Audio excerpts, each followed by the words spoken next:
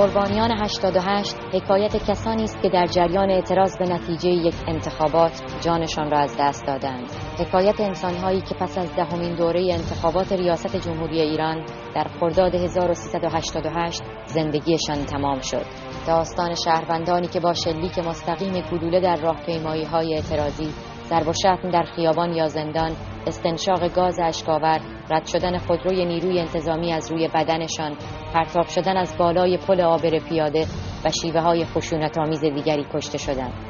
با مرگ هر یک نفر، زندگی یک یا چند خانواده دچار بحران و ناامنی شد. با گذشت یک دوره انتخاباتی از حوادث خونبار 88 با من مسیح علی نژاد همراه شوید تا در هر برنامه مستند قربانیان 88 پرونده یکی از کشته شدگان را مرور کنیم.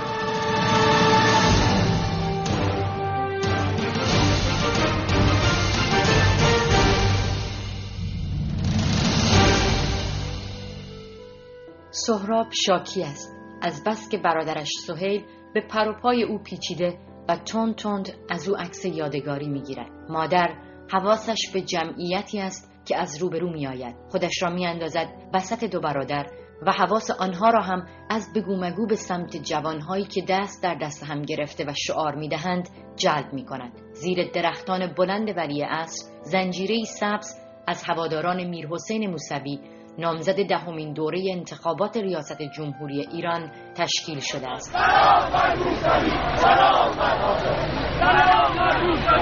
سهراب چشمش که به سبزها میافتد جستی میزند تا به سرعت خودش را به آنها برساند. حواستون باشه توی جمعیت همدیگر را گم نکنیم. این را مادر میگوید و سپس خودش با خنده‌ای توی صورتش دنبال دو پسرش میرود.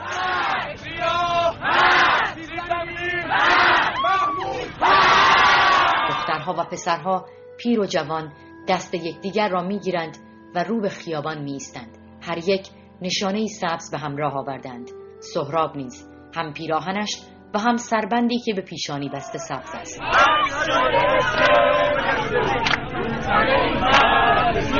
پروین فهیمی هم شال سبزی به سر دارد. همراه دو پسرش سهیل و سهراب از میدان ولیعصر پیاده به طرف چهارراه ولیعصر می رود. خسته که می شود رو به سهراب و سهیل می گوید که برای خستگی در کردن می خواهد کمی گوشه خیابان بنشیند. سهراب از دل جمعیت بیرون می زند و گوشه‌ای کنار مادر می نشیند.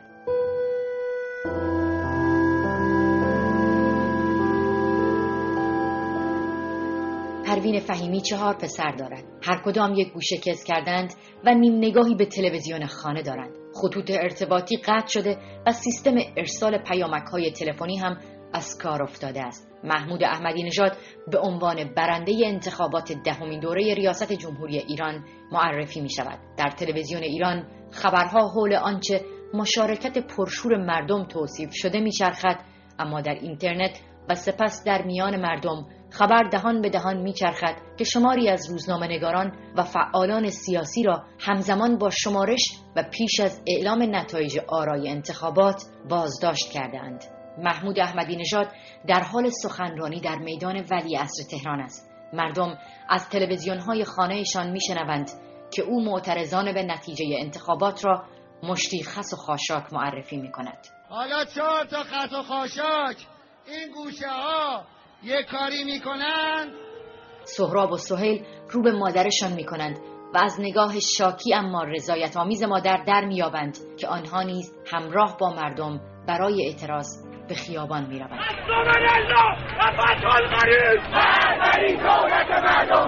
سهراب از مادرش جدا شده، اما در ازدحام مردمی که برای اعتراض به خیابان آمدند گم می شود. مادر تا صبح چشم به راه سهراب می ماند، اما خبری از او نیست.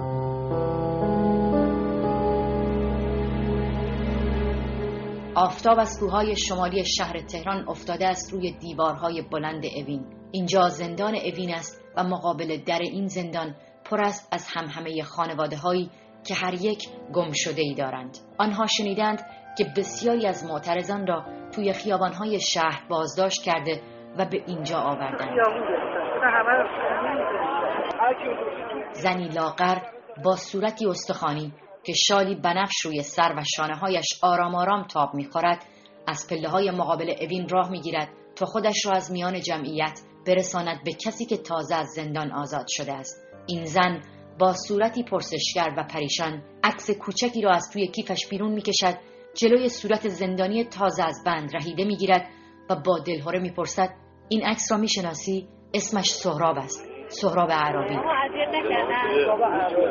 او پروین فهیمی، مادر سهراب اعرابی، جوان 19 ساله‌ای است که از روز 25 خرداد ناپدید شده.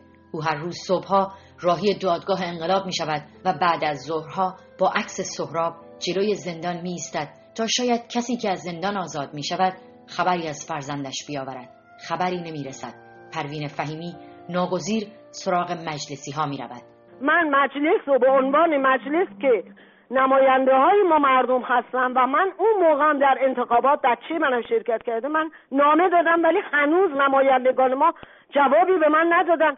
30 خرداد است و معترضان دوباره به خیابان آمدند.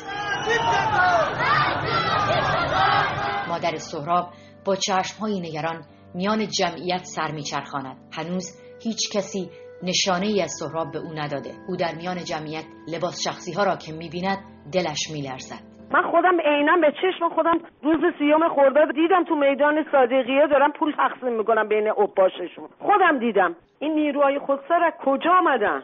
اینا از کجا دارن تغذیه میشن؟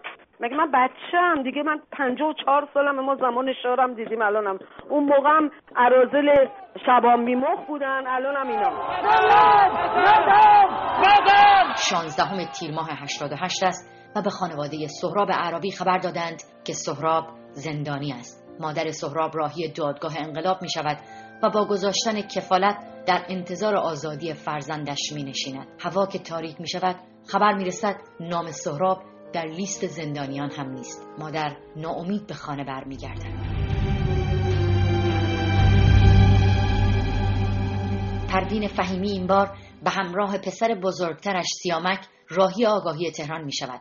با آنها گفته شده تا بیایند عکس‌های کسانی که کشته شده اند را ببینند و شناسایی کنند که آیا سهراب یکی از آنهاست یا نه. سیامک دیر کرده و حالا مادر تمام ساختمان‌های پزشکی قانونی را دنبال او می‌گردد. ناگهان از دور چشمش به سیامک می‌افتد. به سمتش می‌دود، اما سیامک خودش را پشت دیواری قایم می‌کند.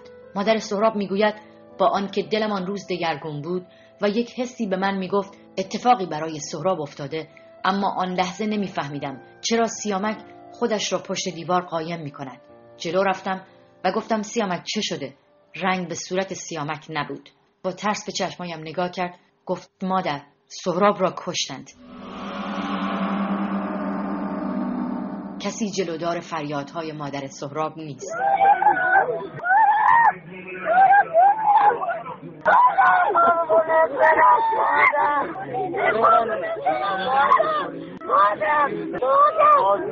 مادر سهراب اعرابی پیکر فرزندش را صبح روز یکشنبه 21 تیر ماه تحویل می‌گیرد و روز 22 تیر ماه 88 در قطعه 257 بهشت زهرا به خاک می‌سپارد.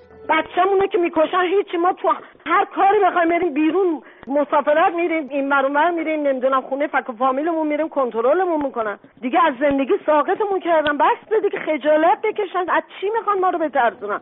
مرگ یک بار، شیون یک بار، ولی حرفمو میزنم و میمیرم.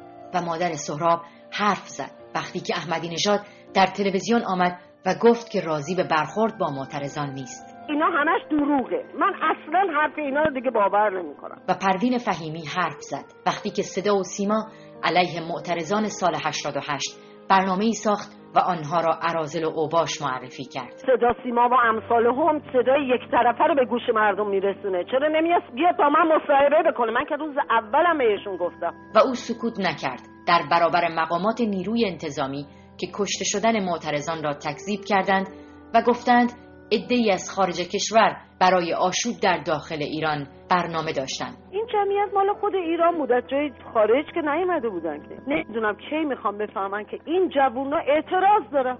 مردم ایران نیز با شنیدن صدا و سخنان زنی به نام پروین فهیمی که حالا همه او را به نام مادر سهراب میشناسند همدلانه با او همراه میشوند.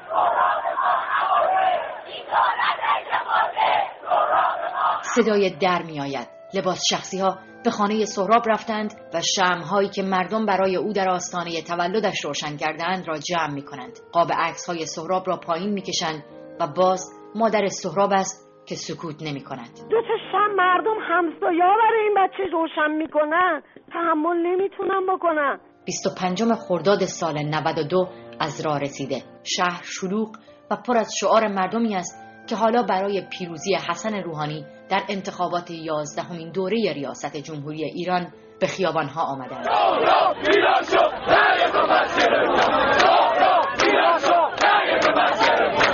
سهراب اعرابی نیز 4 سال پیش در چنین روزی دنبال رأیش به خیابان آمده بود و حالا مادرش از میان شلوغی این جمعیت راه می‌گیرد برای رفتن به آرامگاه سهراب اعرابی در بهشت زهرا.